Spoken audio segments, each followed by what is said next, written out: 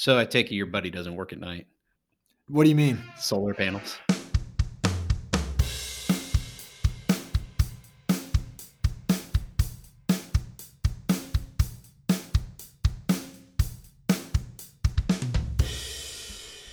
Go crazy, folks.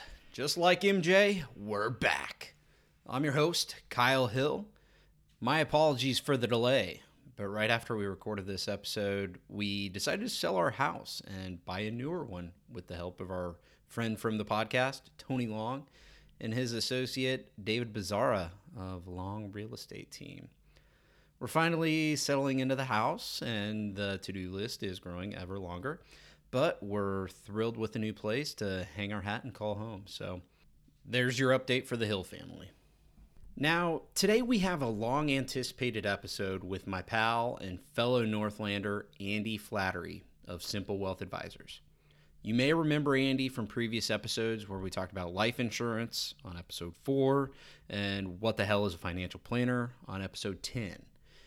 Andy has become a Bitcoin enthusiast and my go-to guy for questions about Bitcoin. So we thought we should sit down and talk about Bitcoin and why it's superior to other cryptocurrencies. I grill Andy with my skepticism about Bitcoin. I do use the term lightly when I say grill, because really it's just an honest conversation and honest questions that I have about Bitcoin. I'm actually pretty intrigued with it, which is pretty hilarious because 5 or 6 years ago, I would have said you are dumb, to put it nicely, to buy Bitcoin. However, with the way everything has changed since that time, with the absurd amount of money printing and seizure of property, has me kind of warming up to the idea of Bitcoin. Before we dive right into the episode, I need to remind you this is for educational purposes only and not meant to be taken as advice. Now ask yourself, what is money? I asked my boys, Thomas and Harrison, and here's what they had to say. All right, boys. So we just moved into a new house, and Mommy's working hard on the laundry room. And we're working on recording a podcast here about money. So tell me, Thomas, what is money? Money is paper. Money is paper? Mm-hmm. What kind of paper? It's not hard paper, it's soft. Oh, it's not hard paper, it's soft. Okay. Okay. And you could break it by putting water on it and pulling. Okay. What do you think money is, Harry? Coins and like paper that's like small, like this big. Oh, like that big? Yeah. Okay. And some are like this big, small. Oh, okay. What do you do with money? But these are pennies, and these are pennies, and these are this money. Okay, so like dollar bills and coins. Yeah. What do you do with your money? Pay stuff like cleats or anything like that. Thomas, what do you do with your money? Well, literally do whatever you want with it, but you gotta have the most of it. I like it. The more money you have, the more you can do with it. Very good. Well, sounds good. I'm going to be talking about internet money, Bitcoin. Okay. So I recorded this with my buddy Andy. You met him before. But yeah, we'll get into that later. Last question for you boys. Yeah. You're baseball fans. What would your walk-up song be?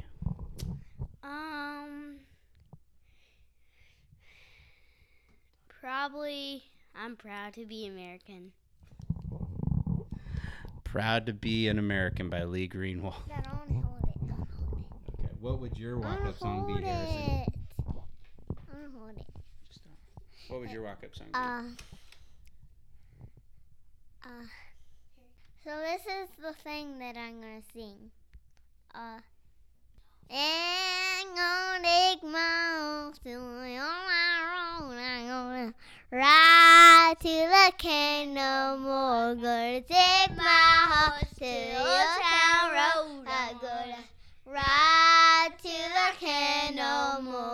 I got the horses in a bag. Got seconds attack. All right, so okay, so Old Town Road. I gotcha. So good stuff. All right. Well, thanks for helping me out, boys. Insightful for a 6 and a 4-year-old. I guess my indoctrinating them into loving their country has worked.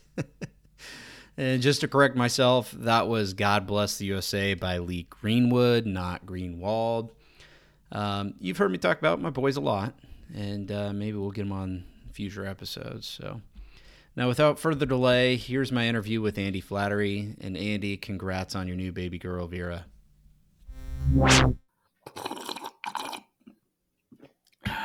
Is that a good slurp? That's right. Yeah. No mug club slurp there, but yeah, awesome. Andy, welcome back, buddy. Long time no see. Hey, Kyle. Thanks for having me back on the podcast. It's good to see you. Good to see you. How have you been? What have you been up to? Been great.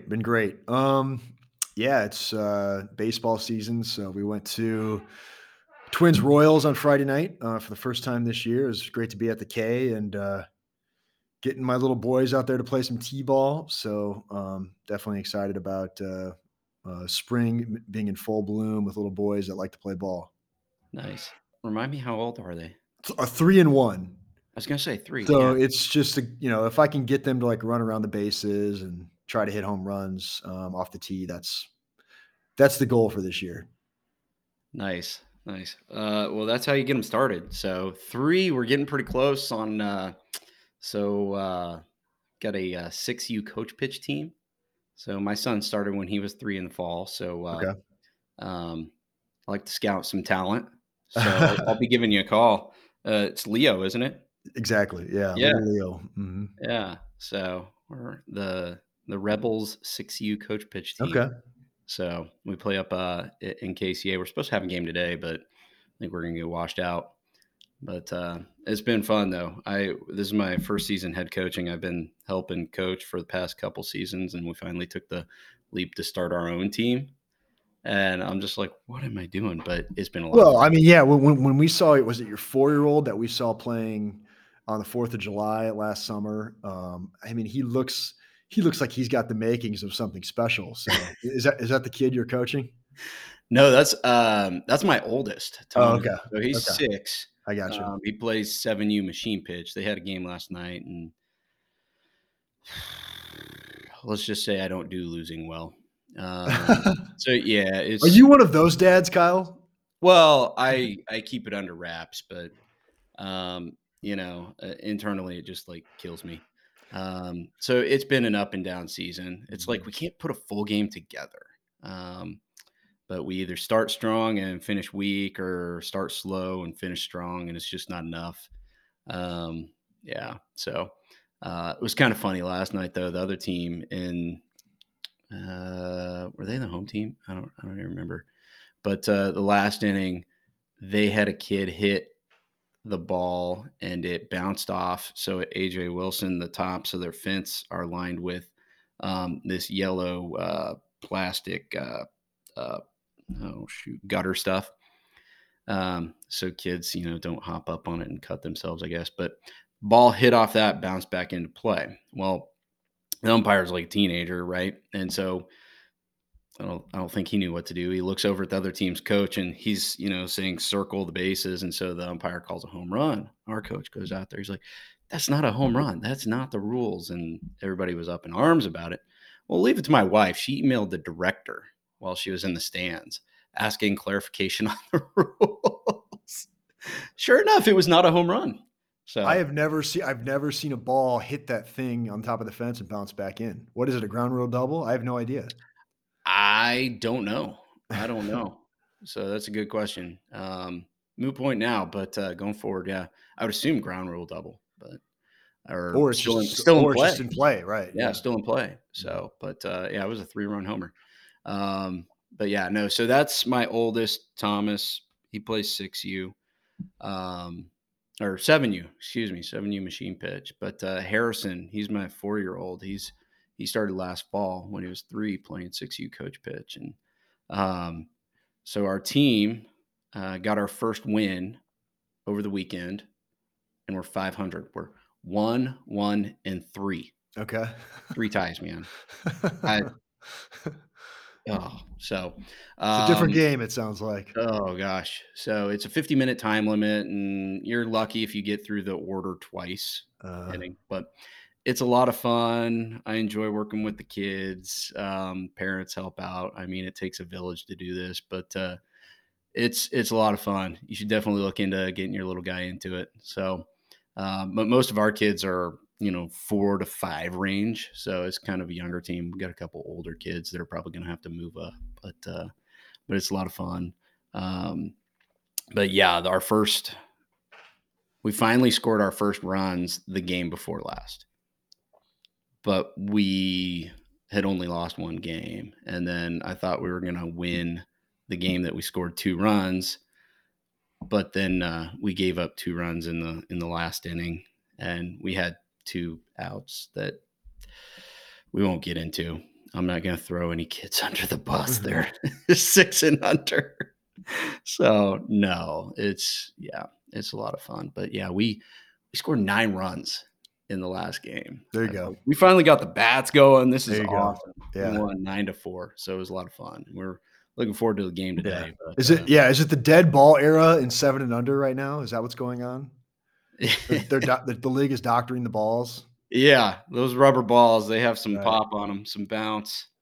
I don't know. But yeah, it's good. It's a lot of fun. So I was going to have Hilltop sponsor the team, but my wife didn't like the idea of the Hilltoppers. So we're the Rebels. I think the Hilltoppers sounds pretty cool. I think it's a pretty sweet logo, but she didn't think so. But yeah, anywho. So yeah, what's going on?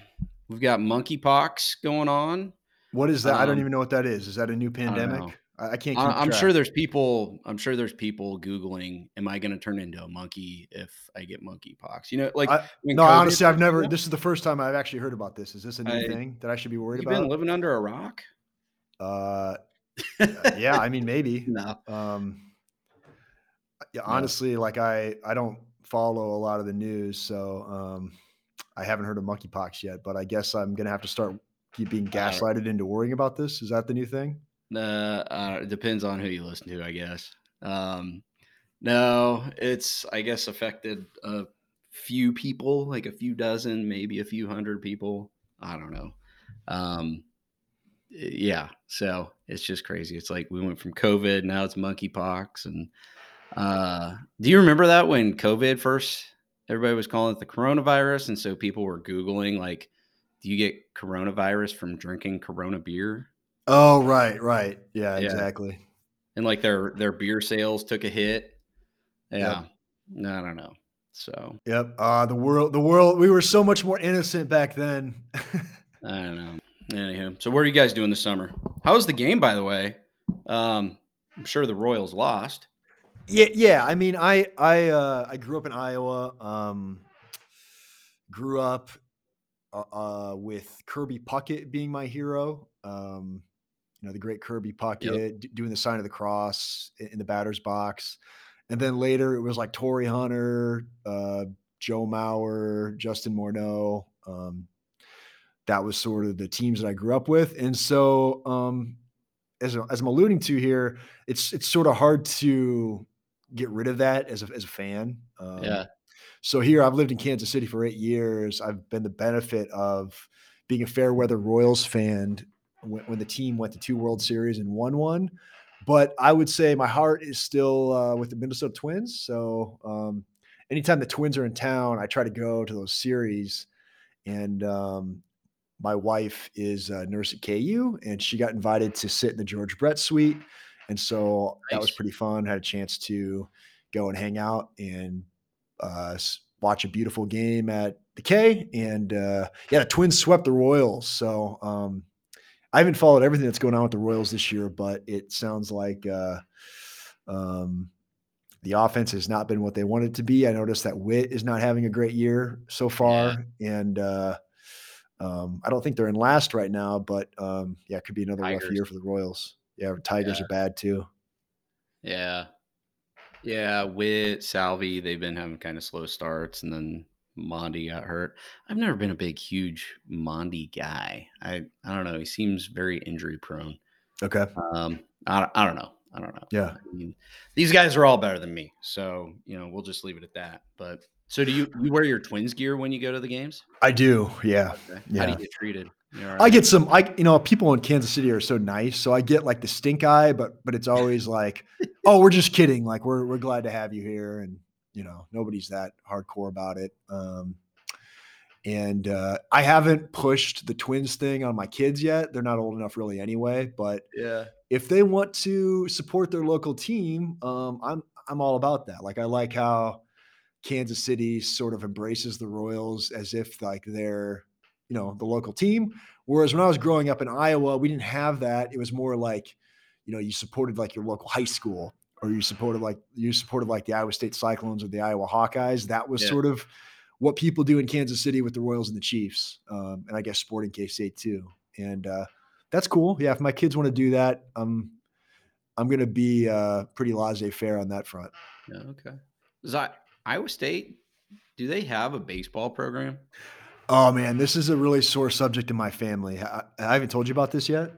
No, because Okay, I don't. so Iowa State had a baseball program, and they are now either the only team or there's only one or two teams in the Big 12 that does not have a baseball program. And so, Huh. gosh, about 20 years ago, right now, this was like one of those Title IX cuts where they dropped the program because they couldn't pay for it, and they added a couple women's programs, and it's really sad because Iowa actually is a pretty good baseball state. They like per capita, they've put players in the majors. Maybe they punch above their weight class in that regard. And Iowa's got a nice program. University of Northern Iowa has had a decent program, but they dropped theirs too. And so, yeah, my dad played ball there. In fact, my dad actually still has Iowa State baseball records, which is cool, Nice. but it's also not cool because it's like he's got them because there's nobody that can essentially beat them anymore. Like they're sort of set in stone. Frozen in time. Yeah. And it's the reason my brother Joey went to play at Kansas State and my brother Tim went to play at Northern Iowa because, Cyclones didn't have a team. So, Huh. yeah, sort of a sore spot in our family. I didn't realize that. I looking at K State's schedule, I never saw Iowa State on there, so I was like kind of wondering. But that's kind of how I Yeah, am. I mean, I'm like, dude, I'm getting so. I mean, we're going to talk about how I'm red pilled on or orange pilled on Bitcoin, but I'm sort of red pilled on just college sports in general. It sort of drives me nuts about how it's just become like this commercial institution, and every decision that Jamie Pollard at Iowa State makes is about money. And I know that makes me sound like a lib by saying it that way, but it is a problem. Like if we don't have baseball at the school that I went to and that I love, and it's all just about like, putting a good football product on the field because that's what brings in revenue. There's a lot of problems with that. And so, yeah, it's a sore spot for sure. Student athletes. There is. Yeah. What student? There aren't any. Is that a thing anymore? What the NIL? What is it? The name, likeness. I don't know. Right. Where they can now get. Yeah, I don't follow all of it closely enough to have a really Yeah. like nuanced opinion on what's all going on with that thing. But I'm just saying, as like a fan of my alma mater, it's been disappointing. So I'm curious about that actually. And we'll get to Bitcoin here in a second. But so that's what I never. The whole paying college athletes. It's like, well, how do you do that? Because the football player compared to the track athlete, because you did track, right, at Iowa Right. State. Yeah. Yeah. And so how do you compensate them equally, equitably? What does that metric look like? The baseball player versus it's just it's a challenge to figure out the right formula for that, right? Right. I mean, the economics of it mean that really a school. I mean, if you're a free market, really the schools would just have football, or if you're Kansas, you have basketball, Yeah. right? And then that essentially subsidizes whatever other programs you want to have, which I don't even know how you come up with it. You're not going to have baseball because that's not going to bring in money. You have to have some women's sports because you want to play that game and like look like you're giving equal opportunity to everyone. But yeah, how do you balance that? How do you have the appropriate allocation to the right amount of sports, and how does each school decide? It's hard to do when essentially every decision revolves around how do we get a big football program that brings in a lot of money for the university. Yeah. Yeah. I don't know. But question for a later time. Are you a fan of Little Big League? Oh man, is that okay? So is that the one with the kid that coached the Twins? Yeah. Man, I haven't seen that in years, but of course, yeah. When I was a kid, yeah, I remember that movie. That was a good one. That was like the golden age of baseball movies. Yeah. You had like Little Big League, The Sandlot, what was it, Rookie of the Rookie of the Year. Year. Yeah, it's Yeah. great era. So I think I talked about this on prior podcasts. So we went up to Minnesota back in, it was weekend of 9/11. We went up for the Twins Royals series, Yeah, right? And beautiful stadium up there. We went to the Friday night game. We got on TV. We were out in left field on the foul line, and yeah. I got think you told me about this. yeah. So, but then Saturday morning, so we were staying across the street at the Lowe's Hotel, on the other side of the Target Center, and so we just walked over to the stadium, the base Target Field, and we took the tour of the stadium Saturday morning, and they were showing us, that area on the middle deck, the indoor area, um, that has like the bar in it and everything, on the first base side. And she was talking about all the players' numbers that are retired. And me being a smartass, I said, "So where's Billy Haywood's number?" Yeah, And is his number retired? And nobody got the joke. yeah, It's yeah. my typical dad joke that nobody gets. Well, I mean, the sad thing about that is, that's probably a lot of people's connection with the Minnesota Twins anyway, right? Because for most people, like just Kirby Puckett was not that big of a deal. I mean, they know who Joe Mauer is, but I mean, the Twins sort of have had sort of as pitiful of a playoff run in the last few decades as probably, it's been worse than the Royals for sure at this point. And so the franchise has really not been exceptional. They won the World Series in '91, and they had a nice sort of run for a decade under Ron Gardenhire. But even then, we have not won many playoff games. So Yeah. yeah, it has not been. It doesn't surprise me that people like you, and you know more about baseball than most people, but I'm sure there's a lot of people that just think of Billy Haywood as being their connection to the Twins. I put on a good front. Right. So last thing. So do you know that song, "Beers on Me" by Dierks Bentley? No. Because you kinda look like Dierks Bentley. Oh, okay. You got to look a little bit, I'm but gonna look him up. Is he a good looking guy? he is. Country music. Yeah, my Ginevra is more of the country music person. So I'm gonna tell her you said that. Is Dirk, so Dirk so he Bentley. has this song. I'm getting somewhere with this, and maybe this is a KC fan thing, but he has this song, the music video. It's called "Beers on Me," and they go around town. I think it's in Nashville. They go around town. They have their private labeled beer that they're just handing out around town because the beer's on him, right? And so I have this idea of a event, a client, family, and friends event, appreciation event. I've got my buddies at Rochester where they can do private label. You could do like a Hilltop beer Oh, cool. or a Nice. KC fan beer. What's And Rochester? Is that a microbrewery? it's where we had coffee that one time. That's right. Um, Yeah, that's right. You told me the yeah. owner there. So it's Mhm. a roastery, brewery / Right. event space. And I was like, this would be cool to do an event and do like private labeled beer and give that out to. So I don't know. We might have to chew on that a little bit, kick the tires on it. But you can be Dirks Bentley, and I'll be the other guy. Yeah. So awesome. Nice. I'm gonna watch that video. I just check it out. Check it out. So okay. Well, so Bitcoin. I told you the title for this could be Bitcoin. Others are just trash. I don't know. I think this is, you're kind of the Bitcoin expert. When I have questions about Bitcoin, first person I think about is you. You talk about it a lot on your podcast. And I was very skeptical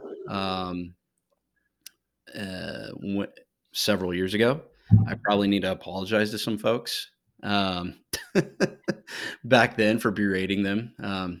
Not really berating them, but for saying it was stupid to invest in Bitcoin. But since then, and everything that's kind of transpired, I still have my skepticism, but I've become increasingly interested and intrigued by Bitcoin. So yeah. Cool. For anybody that I offended previously, sorry. You know what though? This is sort of like everyone's story. So everyone that comes around to Bitcoin has some version of that story. And I was in the same place. For a lot of years, all I was able to see in the Bitcoin space was just like the speculation and the sort of insane, like manias of the boom busts that we've had many times over Bitcoin. And that was like the only thing that I could see. I never knew that there was like more to it. And so, in my hubris, I never looked into it until, more recent last couple of years. So, and that's true of everyone. So, yeah, it's, I think especially people in sort of traditional finance, TradFis, like you and I, we are more amenable to being skeptical of Bitcoin because we have seen this be like a grassroots movement. It hasn't come from the top. It hasn't come from, smart financial people. It started with some cypherpunks, and then it became like a libertarian thing, and then it became a Silicon Valley thing. And so like these communities have slowly adopted it over the years, and now it's really becoming a lot more mainstream. And so people like, me are getting into it, but yeah, I think that grassroots part to it makes traditional finance people skeptical because they like sort of turn up their nose that like something interesting in finance could come from retail. Whereas like we're told that if retail's into it, it surely must be a bubble. So yeah, let's dive into that. But first, I guess just approaching this as kind of the novice to Bitcoin or beginner's guide to Bitcoin. And then just kind of the questions that I have, just honest questions that I have. And maybe there's no answers for those, but just tell us like kind of the basics to Bitcoin, how it was started, why, and who started it, and those sorts of things. Sure. Okay. Well, and let me just say that I actually I'm not an expert on this topic. What makes me unique is that I am a financial planner that is sort of come around to the idea that Bitcoin is becoming the world's best money, and it's sort of the ideal version of money that we would want. And that's what makes me unique. Is like I'm one of the only financial planners in this space that's saying that. But I'm learning like everyone. I know more than most, but not as much as like a real expert in the space. So I'll just sort of share with you what it is that I'm learning. Bitcoin was really it was born out of the financial crisis of 2008. So I don't think it's an accident that Bitcoin essentially came out of an era where essentially banks were bailed out. Mhm. And that was sort of the first version of what we see all the time now, where, especially here in the US, the government essentially used printed fiat dollars to essentially bail out, U.S. corporations. And so, what was the famous George Bush line? We have to, oh, what is it? It was like we have to stop the free market system in order to save the free market system. I butchered Okay. that, but yeah, I don't think it was an accident that essentially Satoshi Nakamoto released the white paper in 2009, because at that point it was very clear that, at least for some people, that there was something broken in the monetary system. If essentially this was going to be the new thing, where every time we have a downturn, we're just going to bail everybody out, and the government's going to print money, and it's all going to be resolved at that point. If that's the case, then the money's broken, and our money is essentially, there are no rules to our fiat currency if it's just grounded in, the government's going to print more whenever they want to do something like that. And so, yeah, who was Satoshi Nakamoto? We don't know. It's probably a pseudonym. He was part of the cypherpunk community. So there's sort of this cypherpunk community dating back to like the 1970s of cryptographers is the name of the terminology. And these are people that were working on the project of creating digital money for many decades. So in fact, Bitcoin was not the first version of digital money, or not the first attempt at it. It was just essentially the first version that actually caught on. But there had been attempts to do something like Bitcoin dating back to like the 90s. So like there was a cryptographer named Nick Szabo who created a version of digital money. It was either the late 90s or the early 2000s. I can't remember the exact year, but Nick Szabo is a really interesting guy, Kyle, that you would like. His family was from communist Hungary. And Okay. so he's very skeptical of like communism and big government. And he was a Trump supporter. And he really contributed a lot to the groundwork, which eventually became Bitcoin. So what Satoshi Nakamoto did was he essentially collected a lot of the cypherpunk material from prior decades and sort of put it all together. And he had a couple of his own innovations that made it all work, which were genius. But it didn't come out of thin air. Like he used the work of people like Nick Szabo, and Ralph Merkle was a cypherpunk who invented this thing called the Merkle tree. I think in like the 1970s. I think it's that old. And the Merkle tree is actually a blockchain. So when you hear people talk about something like a blockchain, that's Mhm. been around for decades. And now you hear people talk about things like blockchain technology. Well, that technology is decades old. And Satoshi Nakamoto was part of this community. He created this white paper that went out to the cypherpunk email list, and it took a little bit of time, but it eventually caught on and somehow started gaining a price after like many months of sort of being out there.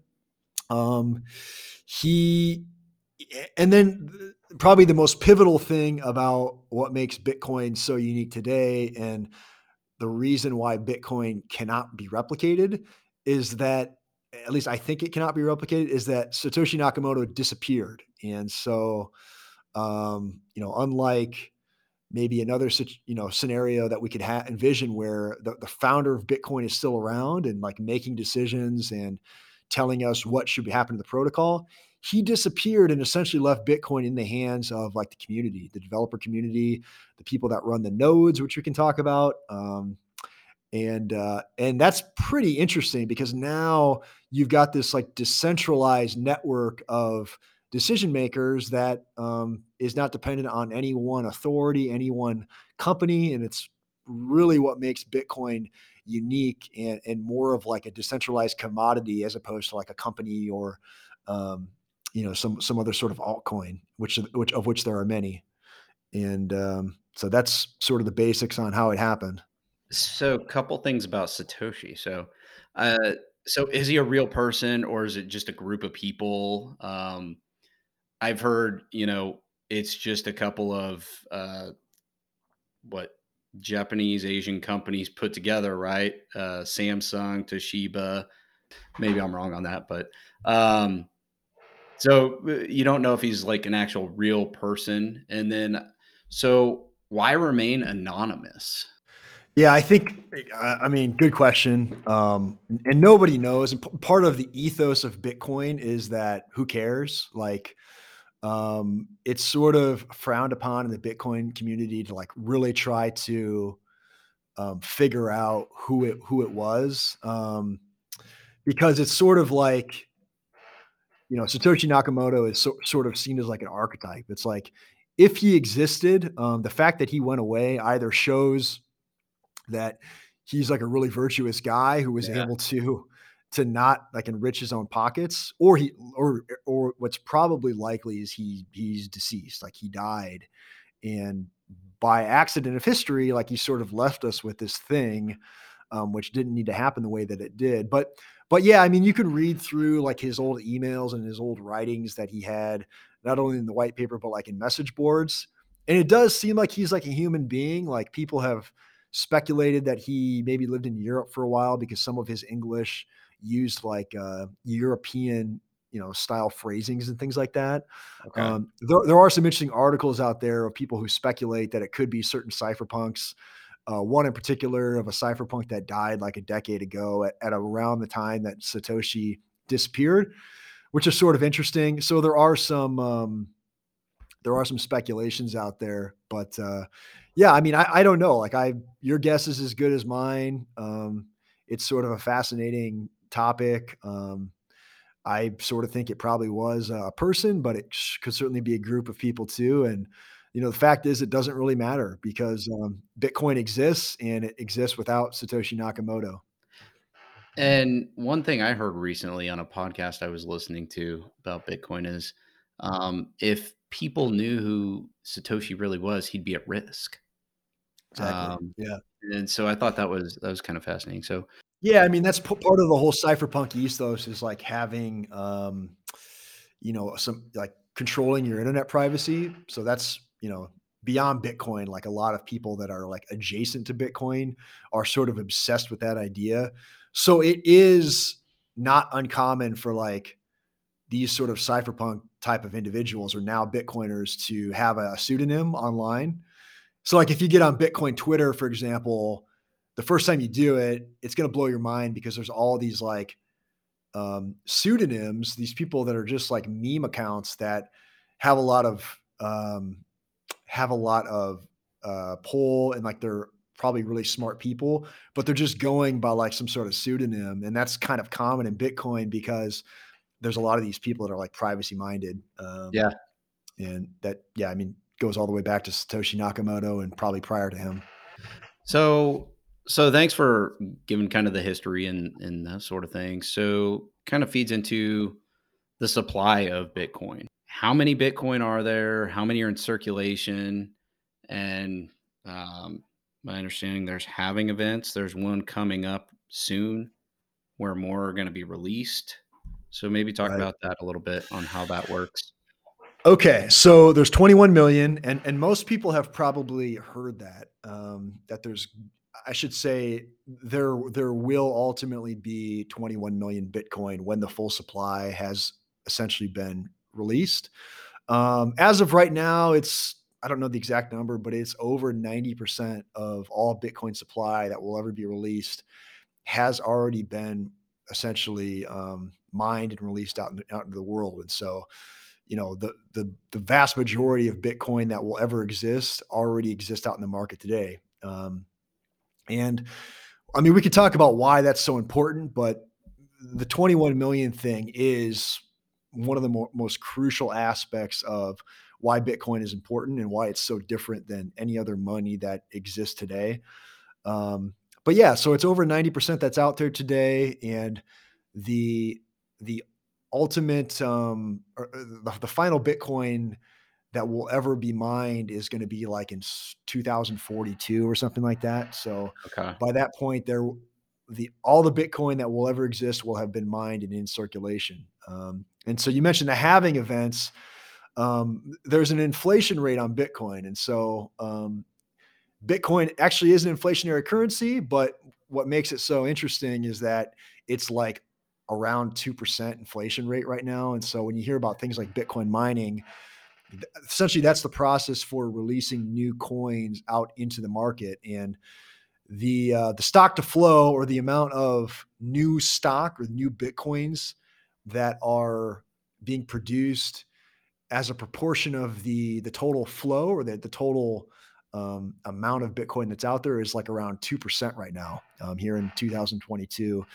And so that number, that halves every 4 years. And so the next time there's a halving event, that number is going to cut in half. And so the inflation rate is actually going to get even lower. And so when you hear people talk about how like fiat inflation is getting out of control, Bitcoin is like the opposite thing, where not only is the inflation rate already low, but it's only going to get lower over time, to the point where there's going to be essentially no inflation by the time all the coins are mined. And so it's a pretty sort of radical way to build a monetary system in that regard. Okay. And so the mining is different from halving events. Do the halving events keep going? Right. Yeah. So the halving events essentially happen for as long as new coins are going to be mined. And so what the halving events are is, there's this thing in Bitcoin mining called the block reward. And so Bitcoin mining, it's not exactly mining, but that's the terminology that people know and use because they're sort of familiar with gold mining, which is like the closest corollary that we have here. But essentially what these Bitcoin miners do is they run these computers that essentially secure the network and create what's called new blocks. And as a reward for doing that, is for essentially running these computers, for securing the network, creating new blocks on the Bitcoin blockchain, Bitcoin miners receive what's called a block reward. And so the block reward is essentially the amount of new Bitcoins that you get for mining a new block. And that's going to cut in half every 4 years. And so, by the time there's a next halving event, the amount of reward that you get will be half of what it was at the prior 4-year cycle. And so that's sort of what the halving event means. So that's why it's significant. And just as as an owner of Bitcoin, or like if you want to think of yourself as an investor, a lot of times these halving events have coincided with like big price run-ups, because people recognize that when the inflation rate essentially gets cut in half, Bitcoin becomes more scarce. And so that does tend to coincide with like a price run up. And so some people try to trade these 4-year cycles as being like part of the boom bust cycle. That's not really my recommendation. I'm like buy and hold and hodl, if you will. But if you're like a trader, you could try to play that game. Okay. So blockchain, you mentioned that. Talk about that. I know, the big thing is, well, the general ledger gets talked about a lot. And so I think it's like, Right. What does that mean? Talk about blockchain and the general ledger. Where do you go see the general ledger? Like, it's just, you just have to look at the general ledger for proof of work, those sorts of things. How do you read it? Okay. So my mom's an accountant and my dad's a banker. And so when I'm trying to explain to somebody like, hey, what Bitcoin is, there's a lot of ways to answer that question, and I'm not going to do this perfectly, but usually I'll start with something like Bitcoin is a decentralized ledger that cannot be corrupted by anyone. It's sort of like, it's like Jurassic Park, where you had the fly and the amber. When a transaction happens on the Bitcoin blockchain, which, when you hear blockchain, just think decentralized ledger. It's now a fly in the amber, and it's essentially impossible for anyone to reverse that. And so what's so new and interesting about the Bitcoin blockchain, or, think the Bitcoin ledger, is like you and I could go back and we could literally audit every transaction that's ever happened on this ledger since the very beginning, since 2009, which is mind-blowing when you think about, auditing something like the US dollar. Nobody has any idea how many dollars are out there, how they're created, the various ways that they're created, how many how transactions happen. Whereas with the Bitcoin blockchain, it's it's essentially the most honest monetary system that's ever been created, because you and I could go back and we could audit every transaction that's ever happened. And so if you have a copy of the ledger, and like I have a copy of Bitcoin Core on my computer where I've downloaded the entire ledger, you now essentially are a central banker that can audit every transaction for yourself, and can view the ledger on an ongoing basis. And so that's sort of a beautiful thing about it. And so if you think about, if you're worried about Bitcoin as being like, I don't understand how it's magic internet money, that sounds crazy. Now, I think magic internet money sounds kind of cool, but if you just think about it as a decentralized ledger, like in accounting terms, maybe it makes it a little bit more understandable. Yeah. Yeah. So the ledger is kind of like your checkbook register, right? Right. Exactly. Yeah. It's your checkbook register, and it's everyone's checkbook register that is ever transacted on the network. And so, yeah, I mean, dating back all the way to 2009, you can find the full audit of like the entire checkbook register for the whole network. But it's in pen. It's written in pen, not pencil, so it can't be erased, right? And then once it's done, it's laminated, so you can't go back and There you alter go. it, right? Yeah. I'm Right. just trying to like, wrap my head around that. Yeah, and like ledger technology has been like ledgers have been around forever. Ledgers are like the very first form of accounting. Dating back to like before Christ, Old Testament era. We had ledgers where people would keep track of their goats and keep track of their oxen and things like that. In the Middle Ages, was it the Florentines that created double entry accounting, right? So that was like another innovation in ledgers, where now you have double entry accounting, and this is just an additional invention on top of ledger technology. So, in that regard, we're not talking about something that just came out of thin air. Like this is in a way technology that's been around for millennia. So what got you interested in Bitcoin? Okay. So, like a lot of people, I've been sort of following Bitcoin forever, just as like someone on the sidelines. I remember buddies from high school, my brothers, that were like sort of goofing around with it, a decade ago. And, I think my brother Neil was one of those people that like lost his had lost his password, right? So there's Bitcoin that he essentially donated to the supply that makes everyone's Bitcoin worth more, because now essentially you're sort of donating it to the community. But I've always had sort of like a affinity for free markets, and like an affinity for like the Austrian School of Economics. Mm-hmm. And, I remember years ago listening to like the Tom Woods show where he'd be talking about Bitcoin.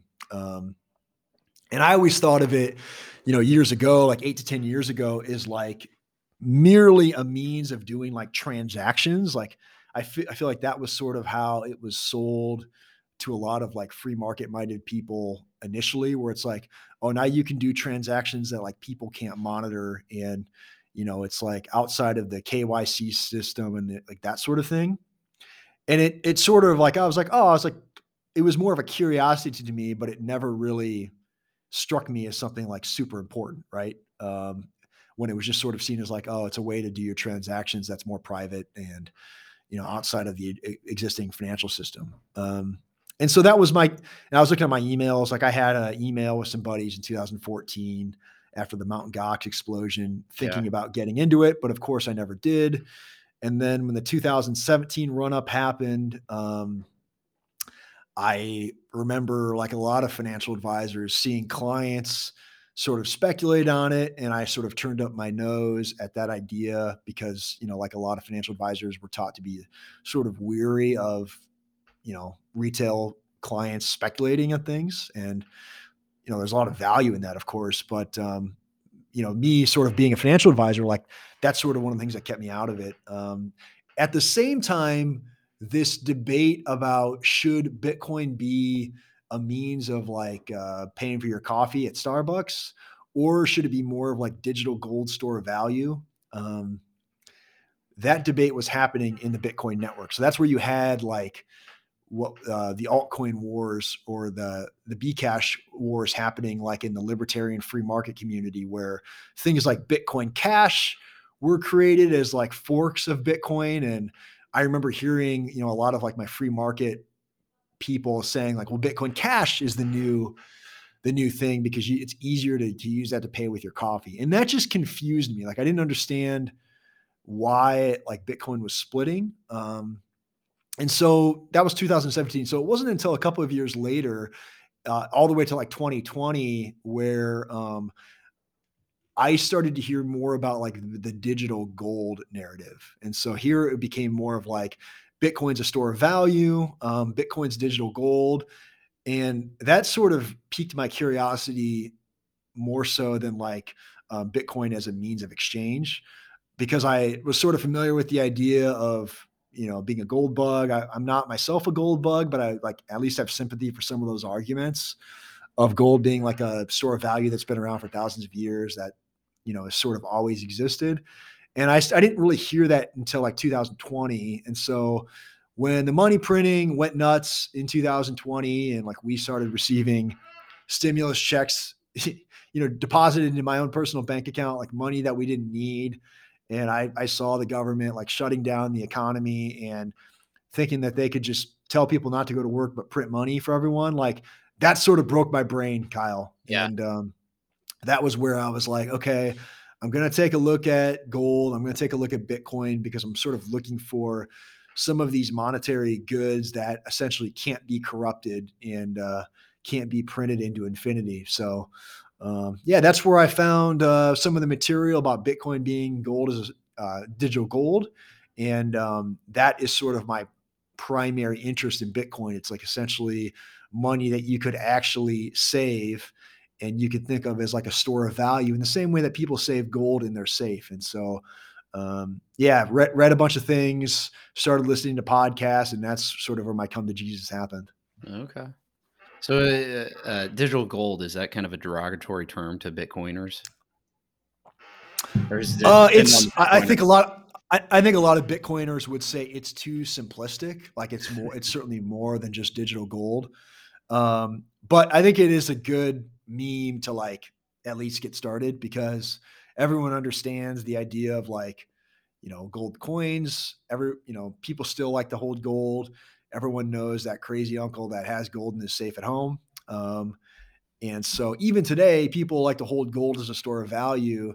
The idea of digital gold is interesting too, because it's like, in the same way that gold is hard, it's hard to create new gold. Well, it's very hard to create new Bitcoin. So you could call it a hard money in that regard. Mm-hmm. And making it digital gold is super interesting because now you can essentially transact with anyone around the world. You could ship your store of value with a click of a button.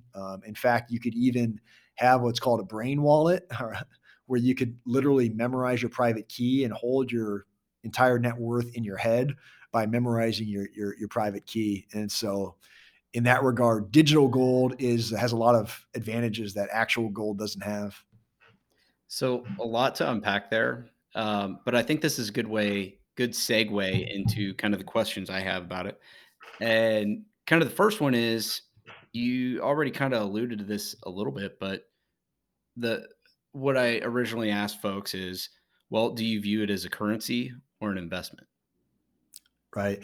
I mean, this is the problem with it, is that it's hard to put it in a box. And the reality is that there are people in the world today that are literally using Bitcoin as their native currency. So there are services out there that allow you to use Bitcoin like it's your checking and your savings account. There are services out there that allow you to literally pay your bills with Bitcoin. Mm-hmm. Here in Kansas City, a few weeks back, we had the Bitcoin block party where I was selling some swag and people were paying me in Bitcoin using, apps on our phone. But admittedly, the vast majority of people are not viewing it as money in the truest sense yet, or like a currency that's meant as a medium of exchange. But Mises talks about how there are many properties to money. So money is a medium of exchange. It's a store of value. It's a unit of account. There's all these various things that consists of money. And most people today, when they think of what the purpose of Bitcoin is, they're using it as a store of value. And so, the vast majority of people coming into it, they're either trading it or doing what I recommend, and they're just buying it and they're holding it. Yeah. So you could think about that as an investment, and that's probably how most people think about it. They're thinking about, holding Bitcoin in the same way that they'll hold like their S&P 500 index fund. But really, the sort of next level thinking about Bitcoin after thinking about it as an investment, which I think is totally fair, by the way, if you think about it as an investment. But if it's actually money, then the act of like holding it is actually sort of also like saving. That's going to kind of sound insane to some people because it's like, this is not saving. It's so speculative. It's so volatile. It's not like saving at all. But if you just like the definition of holding money is literally saving. And so, Right. Now, obviously, you don't want to, if you're saving for a new car that you want to buy in a few weeks, don't put it in Bitcoin. That would be stupid. But if you think about saving in the same way that like maybe our great grandparents thought about it, like my grandmother, when she died, there was like cash under the mattress. Yeah. Or like even like our great grandparents that would have walked around with their life savings like in gold and silver coins. Savings used to be something that people would do like for like their very long-term savings. You would save up to buy a house before mortgages. People literally would work for a few years and they would save their gold or their gold denominated money to buy a house. And so that's the sort of saving that you could think of as like hodling Bitcoin. It's like, you put your long-term savings in something like this. And so that's sort of how I think about it. Yeah. Well, and so kind of where I go with that question is, well, if you view it as a currency, it's too volatile for our standards, right? Right. However, if you look at other countries with a less stable government and currency, it's not as volatile compared to some other countries. I think El Salvador just made it their official currency or something like that. Right. Right. Yeah. So think about it this way. So the US dollar, and like I own US dollars. I own dirty fiat. We still we still live in a world where the dollar is king. It's the global reserve currency. It's short-term stable, but it depreciates over the long run. Okay. Whereas Bitcoin is short-term volatile, but it appreciates over the long run. And it's actually engineered for that to be the case, where with the dollar, since it's now unpegged from, the gold or any sort of peg at all, essentially the powers that be are incentivized to just create new dollars into infinity. And there's really not a lot of, honest things holding back, are essentially our overlords from creating new dollars. Whereas Bitcoin is essentially engineered to increase into infinity against the dollar because there's only so much Bitcoin that can be created, and it's in the rules essentially. Whereas with the dollar, there aren't any rules right now. And so the biggest threat to Bitcoin is if the US dollar were to ever actually get its act together and sort of go back to having a peg to reality, whether that be a gold standard or something like that, where we can sort of rein in the amount of money printing that can happen. I just don't think that's going to happen. I think there's too many incentives in place for the dollar to sort of keep going with this money printing phenomenon. And it would be so painful to go to like an honest money standard that I don't think that would ever happen. But I do think that would be the biggest risk to Bitcoin, is if something like that were to happen. Yeah. Well, it's a losing proposition to say, hey, we're going to reduce spending. Exactly. And so, no, I'm definitely. Or we're going to maintain the current level of spending, but we're going to keep an honest money standard and just raise your taxes. Like that's not going to happen either. So society does not value responsibility. Exactly. Yeah. We want free shit. Right. Quote unquote free stuff. Yeah, I mean, when's the last time a politician won an election on cutting the budget or like starting to rein in some of the massive spending that we have? It's essentially impossible to get elected. I mean, there are a few random people out there that like the Thomas Masseys of the world Yeah. that are pretty good on this stuff, but like that's a that's a minority of Congress that's even considering these sort of things. Yeah. Yeah. Representative from Kentucky. Yeah. No, I know Yeah, him. But so then the currency aspect. So then if you go over to the investment aspect of it, it's my question has always been is how do you value it? It doesn't produce anything like if I invest in a business, right? If I invest in stock, I'm purchasing into a business that produces something, and that's cash. It produces a right. profit, a cash flow, assuming that we purchase a good company. So that's kind of the downside. I can't wrap my mind around how do you value it. I'm not a gold guy, and so, but I think you kind of have to liken it to, well, how do you value gold? Well, yeah, you just said it, and my background's in the stock market too, so I had the same issues that you're talking about right now, where I would say, okay, great. Well, I understand why Bitcoin's interesting. I understand why it's important, but I don't understand. It's too simplistic to say it's just going to go up forever against the dollar. Like I need more. I need more than that. So like Yeah. I understand that because like yeah, if you're from like the Warren Buffett school of like value investing, which a lot of financial advisors like that sort of thing, and I do too. You're sort of used to this idea that you do fundamental analysis and you figure out what the company's spewing out in cash flow, and you sort of value the company based on that. And so this is a totally different thing because we're not valuing some sort of company that's spewing out dividends at all. Like it's not a Warren Buffett thing in any sense. So it's more like you mentioned gold, or you could think about like something like precious art, like artwork, where these things have value. Like everyone agrees that the Mona Lisa has value, and but you know, it, but it's hard to understand how to value these things. But in the Austrian School of Economics, there's this idea that like of subjective value, where really the value that we attribute to something is essentially what the market decides. And you know, th- the Mona Lisa has value because we decide that it does, and it's hard to like Mhm.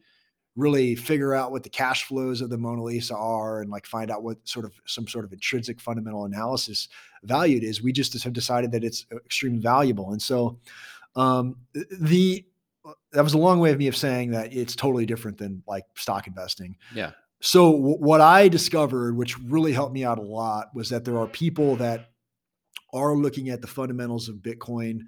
And the best analysis that I've seen are, I recommend an article called The Bullish Case for Bitcoin by Vijay Boyapati. Have you seen this one yet, Kyle? Is that the one you sent me? No, that Probably was the did. the ESG article. Yeah. Yeah, it's a Medium article which you could read in 20 minutes, and so it's a really good start. But essentially, what he does is what a lot of people are doing is he essentially tries to carve out a percentage of global assets. So if you added up everything, so like the amount of global assets that we have in fiat currencies, the amount of assets that we have in gold, the amount of assets that we have in things like bonds and the stock market and real estate, there's over $300 trillion in global assets. And so, the best analysis that I've seen that are really helpful for me is the ones that try to figure out, okay, if we actually had good money that could scale, and scale meaning like it could grow beyond the piddly, $700 billion or whatever it is today in Bitcoin. Like it could actually grow to be bigger of that, and it has the infrastructure to do that. What percentage of that $300 trillion could that potentially be? And so you can think about it. Well, if it's 1% of that 300 trillion, well, that's $3 trillion right there. And so if Bitcoin was 1% of all the assets in the world, that's $3 trillion. So that's a multiple higher than what Bitcoin is today. It's under $1 trillion as we're recording this here in Okay. May of 2022. And so that's pretty helpful. And so So you could think about, okay, what, you know, nobody wants to hold US dollars, right? Like we're sort of taught, and this is probably the correct thing to do, that you want to hold probably as little of cash balance as possible, and then start to buy like, better assets like stocks and real estate. But if you actually had good money, you could potentially get back to a system where people would actually want to hold money more than they do today, or they might want to hold money more than maybe holding something like gold, or maybe holding something like negative yielding bonds. And this is what gets me most excited. So, like if you look at the bond market right now, um, U.S. Treasury is 10-year U.S. Treasury bonds are on 3%, which is actually much better than what it was just a few months ago. Bonds have really, really crashed here year to date. But inflation is 5, 10+% right now. And so if you're holding bonds, you're actually losing money in real terms. And that's a big problem. Like throughout the last few decades, usually your safe money was at least able to keep up with inflation. That's not been the case here over the last year. And so if that continues, you might see people start to look at bonds and say, what else can we do with this? And so, if there's $100 trillion in bonds, it's a massive market. If Bitcoin could even take a small percentage of that, I mean, even that there alone would be a multiple higher than what the Bitcoin network is today. And so now you're seeing bond guys actually talk about this. Like a guy named Greg Foss talks about Bitcoin as essentially being a place where you could carve out a portion of your bond portfolio, albeit it would have to be a small percentage right now, but you could essentially use that as a store of value in the same way that people use, a bond portfolio as being a store of value. And I think that's a really interesting first use case. And then down the road, you could look at things like, real estate. You could look at things like, people that use the stock market as a savings account, right? Where you're putting money in like a dividend stock portfolio because it's better than a savings account. That's probably a lot further down the road, or people that use like multiple houses as a savings account, right? Like you Mhm. hear about, the Chinese just buying houses because they need to put their money somewhere, Yeah. or like the Russians buying up farmland in Western Kansas because they need a place to store their value. And you're not investing in farmland because you want to be a farmer. You're just using it as a place to park cash. And so here you could see like a good money could start to demonetize some of these other assets. And so that's what's super interesting. And so I mentioned, 1 trillion, $3 trillion. This guy named Michael Saylor, he's Mhm. um, the CEO of a company called MicroStrategy. He's a pretty important person in the space right now. He has a long-term valuation price of a market cap of $100 trillion for Bitcoin, which would be like 100x from here. I'm not saying that's going to happen, but you start to see these sorts of ideas. And so, 100x, that'd be a really big deal. I'm not saying that's going to happen. Yeah. What I will say about that is, you're not going to get rich overnight by owning Bitcoin, right? Whereas like with some of the hope in like some of the altcoins is like, well, you could buy Doge at a penny and then it's going to be $65,000 and you're going to become rich overnight. That's not going to happen with Bitcoin. Like it's not going to go up 1,000x from here. Those days are probably long gone. But, here at this point, like people like to talk about the risk reward of Bitcoin as being super interesting as an investment because it's reached a certain degree of credibility. There's a network around it now where it's probably not going to go to zero. There's so much infrastructure built around Bitcoin. Yeah. The hodlers are going to buy if it sinks to a certain price at this point.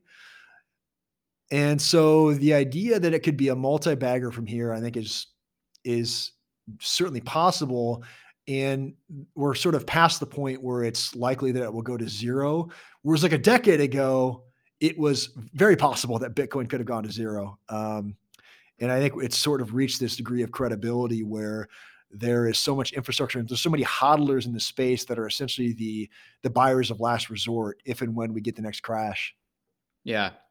No, and I think going back to that question, is it a currency or an investment? I think it's kind of a hybrid of that right now. Right now, it's more of an investment because you're not going to use it to purchase things. Because I mean, wasn't it Domino's that was, I don't know, somebody purchased a pizza or something with Bitcoin a while Right. back, but then your pizza today could be, you could have bought 5 pizzas tomorrow with, the change in the value of the, so using it as a currency doesn't seem like a good idea right now. So it's more a store of value and quote unquote an investment. Um, but over the long term, it sounds like you're looking for it to eventually stabilize where it gets to more of a currency where it's a medium of exchange. Yeah, I mean, you're reading the Bitcoin Standard right now, and which is a book, by the way, that I highly recommend. Yeah. And what the Bitcoin Standard lays out is that the process of gold becoming money didn't happen overnight. Okay, so gold was essentially this process over hundreds and even thousands of years of the market like slowly realizing that like gold is the best money, and that happened over many many years. And so you can imagine like early on, and the price of gold was probably very volatile, right? As it was becoming essentially monetized, and that's sort of normal. Like it would be weird to expect that like Bitcoin would be invented and then like it would just like immediately be this stable currency, but like it's in the process of monetization right now. And so, as it grows to like it's sort of, and it eventually sort of settles in like the amount of market cap that you would expect it to have in the percentage of global assets, well, that's going to be extremely volatile in the meantime. And so, yeah, the thing to do is you buy it, you hold it, and then you wait to spend it either at the point of like final hyper Bitcoinization where it's sort of settled in like the place it's going to stay, or, you do it in the way that we do it with any sort of savings mechanism. So, like, let's say you want to save for anything in life, like you want to save for a house, you want to save to help your kid get married. If your Bitcoin appreciates and you're in a place to use it for any of these things, by all means do it. But it would behoove people to try to save it right now while it's in this period of monetization where it's been very volatile. Kind of gets into a side note of how it's Mhm. taxed. It's taxed as property, correct? Right. However, there's no wash sale rules on it. Is that right? Yeah, yeah. So think about, when you buy Bitcoin, you have a cost basis. When you sell it, you pay a capital gain based on the spread, or you can write off a loss if you're selling it at a loss. Um, the one unique thing about Bitcoin right now is there is no wash sale rule. So unlike something like an ETF or a stock, where you have to wait 30 days to buy it back. That is one of the little financial planning hacks with Bitcoin right now is you could essentially lower your cost basis. And if you're incurring losses because, Bitcoin's down right now, like 60% from its highs, you could sell it and you could immediately buy it back. And that is one of the little hacks that exist out there right now. I wanted to bring that up. I heard that. So it's, yeah, I was just talking with a client the other day about tax loss harvesting, and to your point, you can't buy it back the same day. That same similarly identical investment, and the rules are not so clear on that from the IRS because they were made a long time ago in the 30s, with the Securities Act and all that sort of Mhm. stuff. And so it was dealing more with stocks, right? And so you couldn't sell Apple today and buy Apple back now to generate the loss, but you could, you know, sell Apple and then purchase Google or something, not identical. But what we're dealing with a lot these days is mutual funds and ETFs. And so that gets into kind of a tricky conversation of interpreting the rules. Yeah. Anywho, that was a side note. Um, so this sounds complicated. So that's been kind of one of my other things is this just sounds really complicated for mainstream adoption. And so is this just going to be a niche market in the future, or is this kind of a generational thing where it's kind of like, as we grow up with technology, we it's kind of we learn through osmosis and it becomes more mainstream. Does that kind of make sense? I think it's the latter. Yeah. I mean, I think if you think about nerds talking about the internet in like the 70s and the 80s, it would have been like for most people would have been like, what are these people talking about? Like we're gonna live in this, metaverse. That doesn't make any sense. But now, like my grandmother uses the internet, on a daily basis on her iPad. Or even like a more recent example, if you could think of like 10, 15 years ago, if you would have pitched the idea of like, hey, here's what you're going to do. You're going to have an app on your phone and you're going to push a button and a random person on a car is going to come pick you up and you're going to prefer that over a taxi. And it's going to be great. There's going to be this huge network of this. You would have been like, why would I get in a random person's car? Like, how is this going to happen? That sounds like really strange to me. So I think it's just, you said it, right now, it's still early stage. The tools aren't quite there yet to make this like super mainstream. My grandmother is not ready to, securely hold Bitcoin in cold storage yet on her own.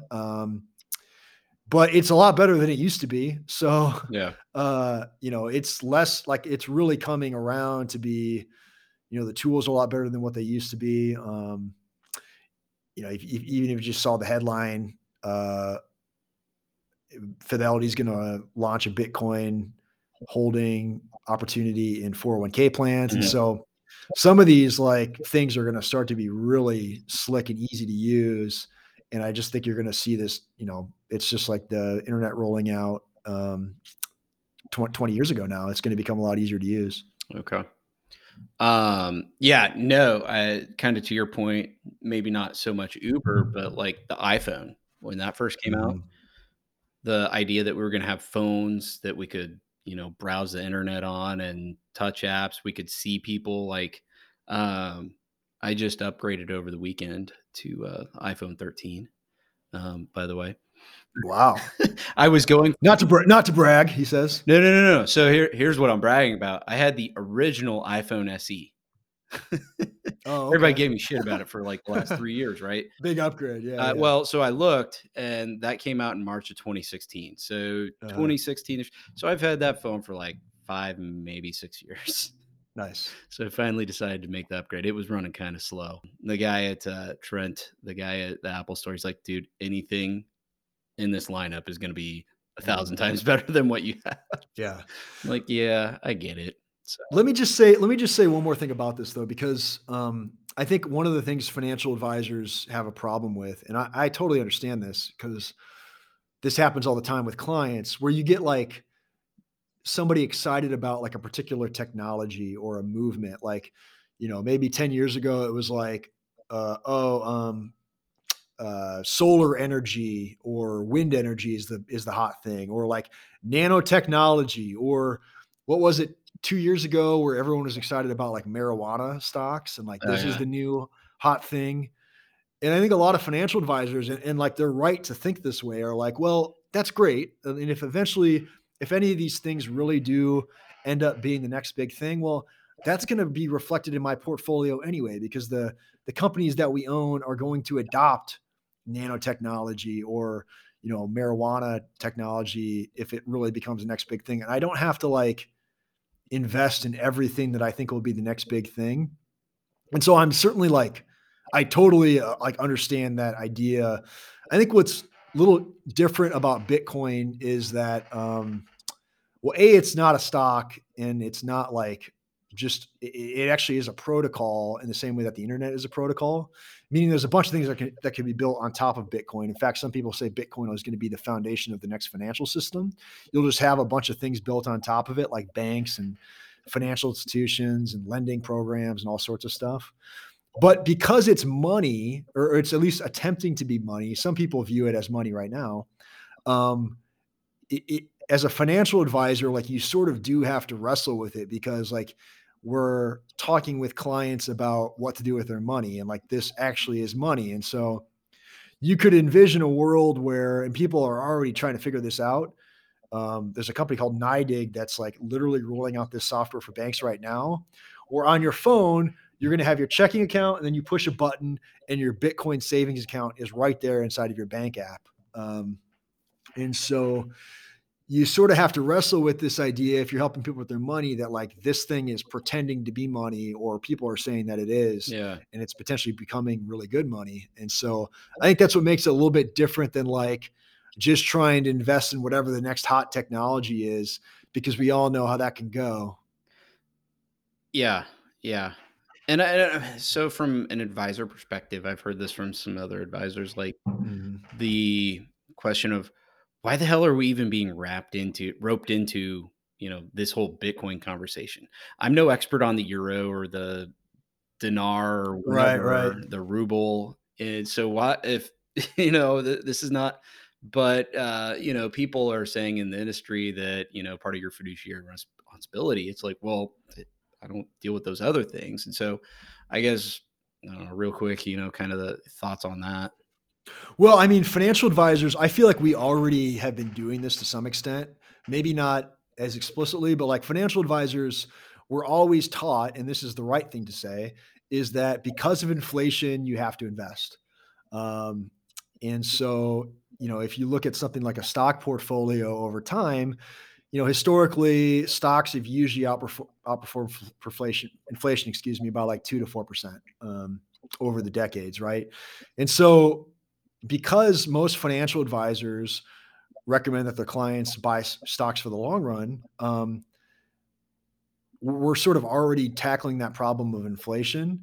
And the Bitcoin thing attacks the problem even more directly, because you're saying, I'm not telling you to ditch US dollars and buy stocks. I'm telling you to ditch US dollars and just buy better money. And so it's sort of like attacking the same problem, except we're more explicit about it, because we're actually saying the US dollar is garbage. Here's why it's garbage. It's now more obvious than ever in the last couple of years since COVID, and Bitcoin is a better version of that. And, financial advisors have already been doing that over the years by talking about how stocks beat inflation. Gotcha. Okay. So let's get into the security. So I know that's a big thing, being a digital currency, and everything is under attack, cyber attacks. I've heard someone say they were told once by, there's two types of companies out there: companies that know they've been hacked, and companies that don't know they've been hacked. And so I think, talking about putting your life savings, or just your money, your medium of exchange into this, the thought of it not being backed by anything, and the possibility of it being hacked or whatnot. I mean, talk about that. Okay. Well, there's two concerns here. So the first concern is that remember, the ledger is the blockchain, that the actual decentralized ledger would get hacked. And essentially someone could go in there and they could hack the ledger, and they could reverse transactions and enrich themselves by essentially,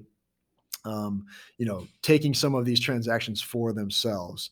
And Bitcoin, without being supported by any company, without being supported by any government, has literally never been hacked in its entire existence. That the ledger has never been compromised. That's pretty amazing. It's happened. It's literally just sprung up from the free market. And so, like, if you like this idea that you don't need government to do everything, and like there are certainly many things that the free market can do better on its own. I mean, this is literally the most free market thing that we probably have right now out there. It just sprung up from this inventor. People have sort of created a community around it and improved upon the network. And it's never been hacked. That's pretty insane. And it uses what's called SHA-256 encryption to essentially secure the ledger, to ensure that it will never be hacked. And what the miners do is actually they protect that encryption by not allowing hackers to take 51% of the hash rate and essentially reverse transactions. So that's the first part. So like you can be assured that if you if you own a piece of that ledger, if you have your 6.15 Bitcoin on the blockchain, that no, it's never been hacked, and no one has ever essentially successfully stolen any of those pieces of the blockchain. So the real problem, which most people are probably more familiar with, are like, well, what if like an exchange gets hacked? What if any of these on ramps get hacked? What if the Bitcoin that you have in custody is taken from somebody else? And so here, a lot of people might be familiar with things like the Mount Gox hack in like 2014, where somebody hacked onto one of these exchanges where people had their Bitcoin with a custodian, and that custodian itself was probably hacked. And this happens all of the time, probably less frequently than it used to, but it still happens where these custodians do get hacked by hackers, and people have their coins stolen. And now a lot of times nowadays, like if Coinbase were to get hacked for something, I imagine that Coinbase probably would make you whole. They have insurance for things like that, and their security has gotten a lot better than it used to be. But it still is a real issue with Bitcoin. There's no FDIC insurance. Mm-hmm. There's no government that's going to bail you out if that were to happen. And so there's this motto in Bitcoin that not your keys, not your coins. And what that means is, like, a lot of people, once you really go down the rabbit hole, you start to realize that one of the beautiful things about Bitcoin is that it actually is a bearer asset, meaning you can hold it. You can hold it yourself in the same way that you have gold on your person, or the same way that you have cash on your person. Bitcoin can be a bearer asset too. And so Cold storage.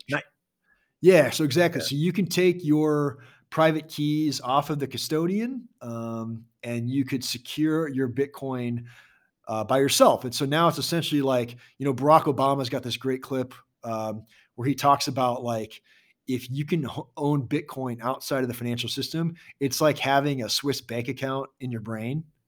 And he's right. Like, he was saying it like that, like that's a bad thing, because now I was gonna say he's got to be talking in an unfavorable way. But it was like, it's a sales pitch for Bitcoin, because now it's like you literally can have this beautiful asset outside of the financial system when you're securing it on your own. And so there's a bunch of things you can do when you're talking about how to secure your own Bitcoin, which we may or may not want to get into, but yeah, that's sort of the second piece of the security.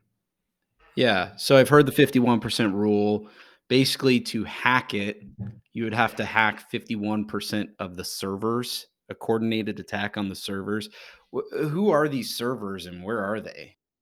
Yeah. So essentially, this is what the Bitcoin miners are. So Bitcoin mining now is a massive industry. I know people that do home mining where they have an ASIC in their basement. ASIC is one of these machines is called that performs these transactions. So it's as you can do it in your house, or there are now like these massive industrial projects of people that use stranded energy in China or Kazakhstan, or rural Iowa, where people find stranded energy that isn't being used for anything. And there's these huge industrial operations where, now there's a bunch of incentives for people to get into Bitcoin mining. There are now oil and gas companies that are getting into Bitcoin mining, where they're realizing that when they have a lot of excess capacity, you could do Bitcoin mining as a way to make your excess energy profitable, which is pretty cool. So anyway, these are the people that secure the network. And if you really wanted to attack the Bitcoin ledger, you would have to have 51% of that hash power. You would have to produce 51% of energy to be able to attack all of these miners that are securing the network. And so it's probably impossible to do. Some people have speculated that maybe something like quantum computing could make this happen. But the incentives are in place that, these miners all get paid handsomely to make this a profitable business. So it's sort of a really cool economic system where, you can make a nice living right now by being a Bitcoin miner and securing the network against attackers. Yeah. Yeah, that's what I've heard. The quantum computing, and then it was countered with you could use quantum computing to combat the hackers. But Exactly. Yeah. So like if we got to the place where quantum computing was possible for this, surely you would imagine that there would be people in Bitcoin that would recognize that and say, "Hey, let's figure out how to implement quantum computing into our security protocol." It wouldn't like unless an alien dropped down and like had quantum computing and like surprised everyone. Like I don't know. quantum computing probably wouldn't happen in a vacuum. I don't know. They had the hearings. They had the hearings on UFOs. What was that, last week? Oh, really? I didn't see that. Have you ever watched those videos? No, I mean, they've been sorry. out. I think it's the Navy has videos of like these Tic Tac looking just shapes, just doing things that like we've never seen the technology for. It's Cool. so I'm not going to get into do you believe in aliens, but Right. I don't know. So not backed by the government, not insured for loss. I don't know. I don't know if we need to get into the whole not backed by a government, but um, and feel free to if you want to. But it's you lose it, you're SOL, you're shit out of luck. Whether it's you're doing cold storage on a thumb drive and your thumb drive gets destroyed. I mean, so I guess couple. So if you lose your password, I guess there's the Stephen Thomas guy, right? You're familiar with who lost his No, who's that? password. I think I was reading it was a Motley Fool article. He had 7,200 Bitcoins and he has this cold storage USB device where it's an iron something or other, and you only get 10 attempts at the password, and he had forgotten the password. Right. I'll put it in Yeah. the show So notes. But it's like yeah, that's lost, right? there's a famous heir to BNY Mellon, the bank, Oh yeah. who lost something like $100 million plus in Bitcoin. So I think as financial planners, like this is a really important sort of opportunity for us to help our clients figure out how to securely store their Bitcoin and do estate planning correctly. And so So how do you yeah, do and that? So well, okay. So for starters, let me just say that like the custodians like Coinbase have gotten better. And so the risk with Coinbase might be not so much like your money's going to be disappear, but maybe like the risk could be like you might not be able to withdraw your coins when you need it. Or it could be like if you want to leave the country, or if you become cancelable for some reason, if you become a Canadian trucker, maybe access to your money would be compromised in these sorts of things, even if like the custodians have gotten a lot better than what they used to be. And so I view this as really an opportunity.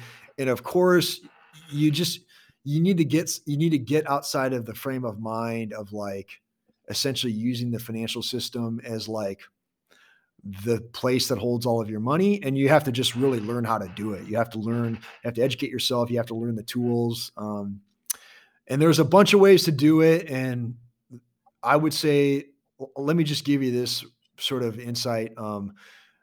The current setup that I'm recommending, which could change because this stuff is changing all the time, is a setup called multi-sig collaborative custody. okay. And essentially, what we use is we use a service called Unchained Capital out of Austin, Texas, and they're actually providing like a handheld way to do cold storage with some help. Okay. And so essentially what you do is you've got two private keys, like on a hardware wallet, and then Unchained Capital will hold one. And so essentially, like if you lose one of your keys, if one of your hardware wallets gets compromised, well, you still have a second Harry Potter Horcrux somewhere. And then Unchained Capital is essentially your backup plan that will help you restore a wallet in case any one of these things gets compromised. So there are advantages to doing that way, in that if you screw up one of your keys, you get some help there. There are disadvantages and there are critiques of that setup too that we don't need to get into, but that's the current setup that we use for clients. And I find that it's sort of a good way to take the leap to try multi-signature, which is sort of like the best security protocol that's out there right now with a little bit of help. Yeah. I think that's what I was talking to Ryan, my insurance agent, about this. You know him. Oh, Gerstner. Yeah. Yeah. Okay. Yeah. Um, yeah, he's big into it too. So Yeah. we're Yeah. talking about this. I think that's what he does. Oh, cool. But so I don't think there's a perfect solution, right? There's what you view as the best solution, but so Well, it's all trade-offs, right? There's all, exactly. So yeah. hot storage, there's the potential to being compromised, right? Getting getting hacked Yeah, so or you really. could think about hot storage as being like you have a wallet on your phone that it's hooked up to the internet. And so what cold storage means is that you're literally taking your private keys out of a device that's connected to the internet. And so that's where I think about it as like gold in your safe, like it's literally not connected to the internet at all. Like a thumb drive. Exactly. Yeah. I mean, if you want to know what a hardware wallet is, it sort of is like a thumb Yeah. drive. So there's what really intrigued me about Bitcoin, most recently, was the whole Canadian truckers thing. Like, that just kind of Right. blew my mind that, you could, like, we're mad at these guys for doing what they're doing, so we're just gonna suspend, their financial accounts. Just blew my mind, and so I think it makes a really good case for something like Bitcoin. But being on an exchange like Coinbase, then you're still susceptible to that sort of government hand regulation. But then from the cold storage standpoint, where it's just you've got to remember your password, um, right? Maybe making this too simple, but being able to remember your password, somebody forgets their password, or you start to have cognitive deterioration, Alzheimer's, dementia, probably not an issue right now because this is more of a generational thing and the older generations Mhm. not. But later on down the years, as this becomes, more mainstream adoption, as we age and we start dealing with those sorts of things, memory loss. I don't know. Does that kind of make sense? Oh, 100%. Yeah, and think about, I mean, this is exactly why I have turned the focus of my RIA towards Bitcoin because I think this is going to be a huge problem. How how many how many degenerate crypto traders are out there right now that haven't told their wife that they have crypto on their phone or they have a Coinbase account? Uh, and they're just gonna die, and their wife's gonna be like, "I think he was doing it, but I don't know where the money Yeah. is," and it's just gone forever. Like, uh, that's who we're talking about right now. And Yeah. so I think it's a huge problem, and I think you need to know what you're doing. You need to do your homework. You need to find good advice if you don't want to do it yourself. And yeah, I think you're exactly right. I think it's a big issue. It's an opportunity, but it also creates new problems. And so that's sort of why I'm here. Yeah. Yeah. Sudden death or hospitalization. So let me tell you a quick story. So I've got a Bitcoin study group, which some of the XY guys, you might even know some of these guys. And one of the, I won't say his name, but one of the advisors in the group told me that he met a guy who this individual's brother uh, on his deathbed said, "Hey, at mom and dad's house, in the closet, on the shelf, in the jeans pocket, there's a piece of paper. And on that piece of paper is the treasure map that tells you where all my Bitcoin is." And he had like 25 Bitcoin or something like that. Oh my gosh. And actually, I think it was like 125. It was a sizable fortune. And Yeah. this guy was like a 31-year-old Bitcoiner. And so this advisor in my study group literally for like 3 days carved out time to sit with this individual and help him recover all of the private keys. So like, hey, here's where the hardware wallets are. Here's where the passwords are. Let's try different combinations to figure out how it worked. And by the end, it was a challenge, and like they were sort of worried it wasn't going to work. But by the end of it, they had recovered millions of dollars in Bitcoins. Holy cow. And so that was sort of interesting. And obviously, this client was eternally grateful that he helped him do that. And so I think that's going to be a big issue here over the years if Bitcoin does what it could potentially, we think it could potentially do. Interesting. Interesting. It's treasure hunts. That's the new thing with Bitcoin. Totally. Finding Yeah. But Curly's that's what, gold. Did you ever watch City Slickers? right. Yeah. Yeah. Love City Slickers. Yeah, great Exactly. movie. Great movie. So awesome. So last question, and then maybe just share how we could invest in Bitcoin. Not saying that's what we should do at this point. I think disclaimer, don't invest in anything you don't understand. It's kind of my general disclaimer to folks. But there's the criticism of energy consumption from it. I'm not too concerned about the whole environment aspect of it, but you need electricity to make it work, right? So I don't know. These are more kind of harebrained ideas, but kind of the whole, green revolution and transferring to renewables and not reliables. Looking at, California with their rolling blackouts and whatnot. If you don't have electricity, how does it work? How do you make it work? And Right. a reliable source, and it takes a lot of energy to be able to mine for Bitcoin, right? And so, I don't know, just Yeah. Okay. So this is probably one of the most misunderstood aspects of Bitcoin. And if people really looked into it, they would realize how important Bitcoin is for the energy markets right now. Because for the first time in essentially history, you can now you can essentially have a reason to create energy sources in areas where people don't live.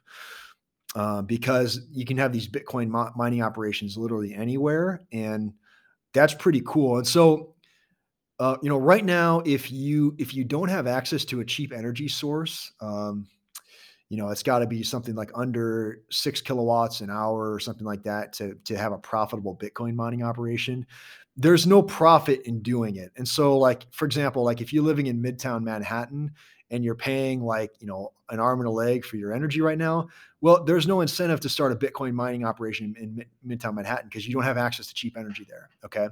So that's the first problem. So when people say that, like, well, Bitcoin is causing the grid to shut down because it's too much energy, well, that's not the case because nobody would have a Bitcoin mining operation in these areas where energy cost is expensive. Yeah. So what is actually happening?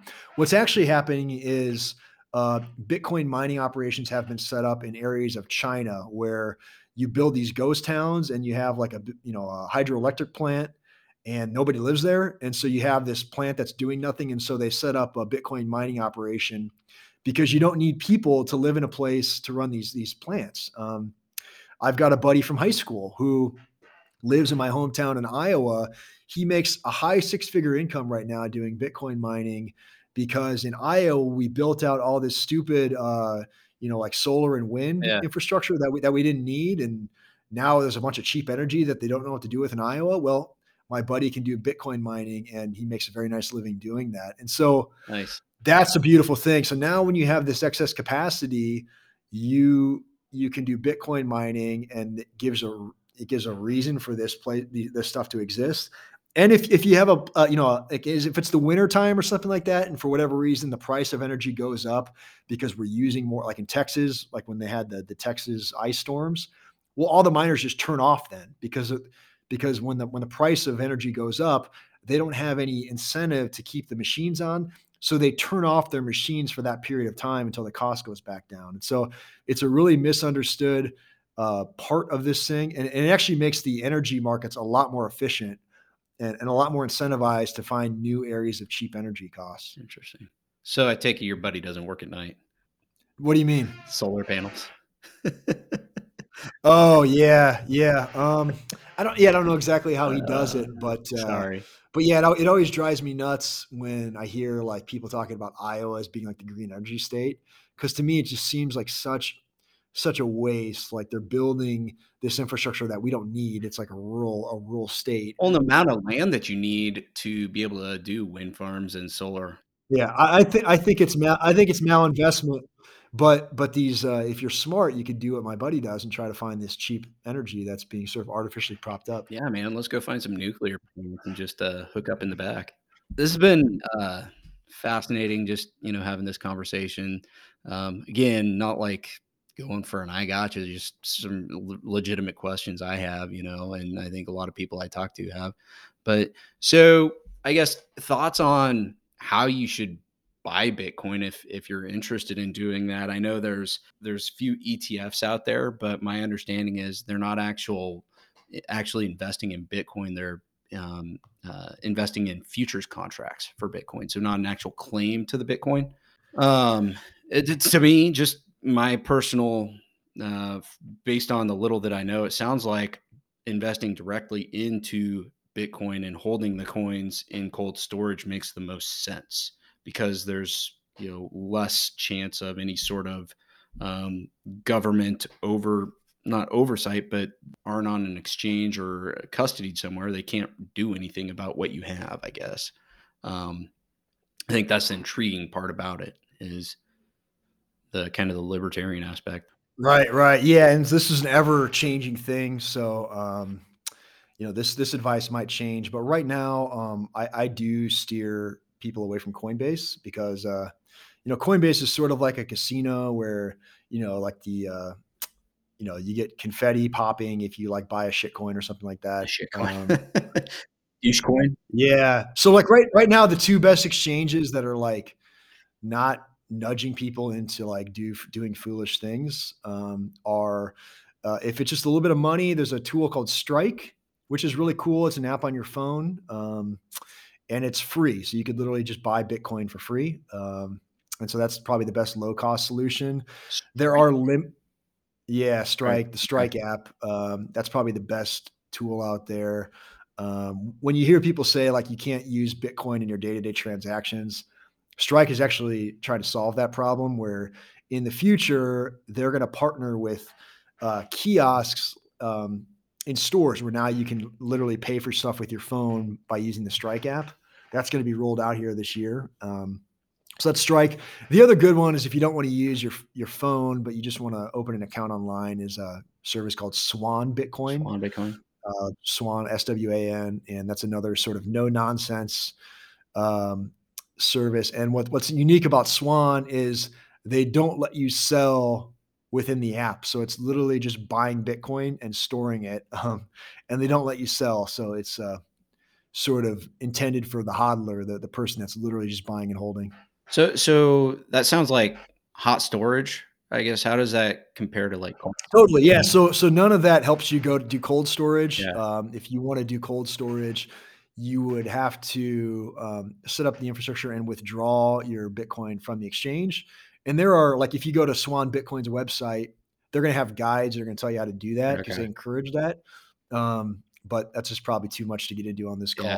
call. Okay. Okay. Um, so if you're wanting to save in like your Roth IRA or something, I've heard Alto Crypto. Are you familiar with them? What?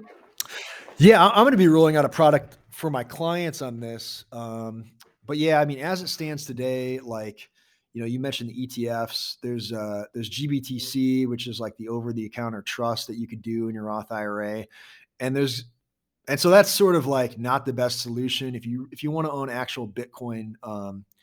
There are products out there, Alto Crypto IRA, but actually Unchained Capital, which I just mentioned, is my recommendation to clients. Like if they're willing to do self custody, Okay. you could actually do a Roth IRA with Unchained Capital. So self custody meaning you store it yourself. You hold on Cold to it storage. cold Yeah, storage on your exactly. Yeah. UBS drive or your Yep. So wallet. you could actually have a Roth IRA where you hold the keys in cold storage. So that's pretty cool. Interesting. It costs a little bit of money. I think it's like $1,000 to set Oh up. So crap.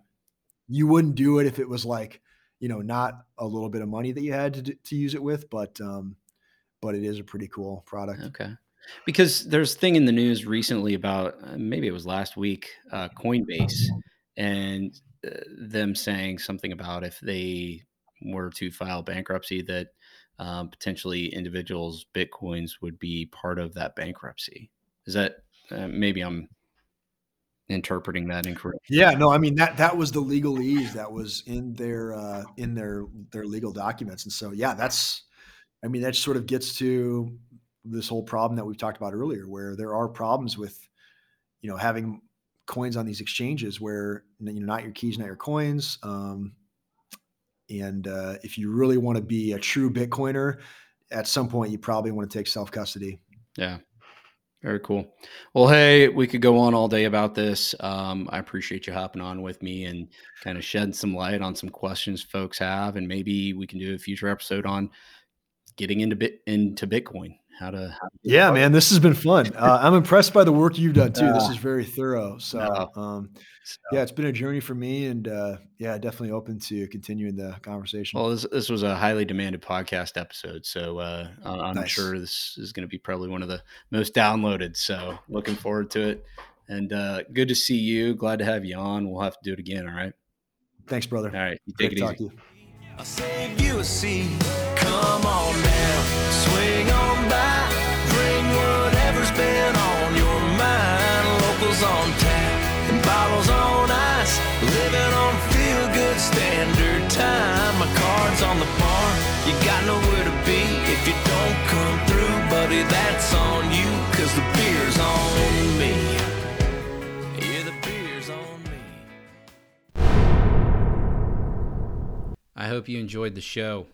That was a fun conversation with my buddy Andy, and I'm sure we all have more questions. I know I do. I included a lot of links to different resources about Bitcoin in the show notes, so you can check that out to learn more.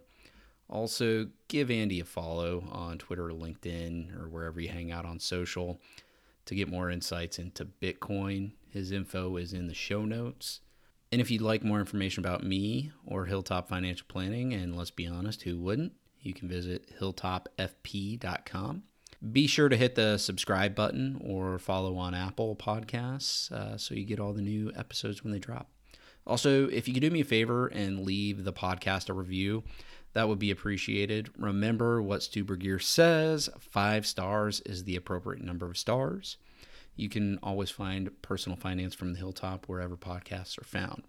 At Hilltop, the doors are open and we continue to bring on new clients. So if you or someone you know are interested in discussing how I can help you find financial freedom, go to our website and click on Schedule Call in the upper right-hand corner. I offer a free 30-minute introductory call.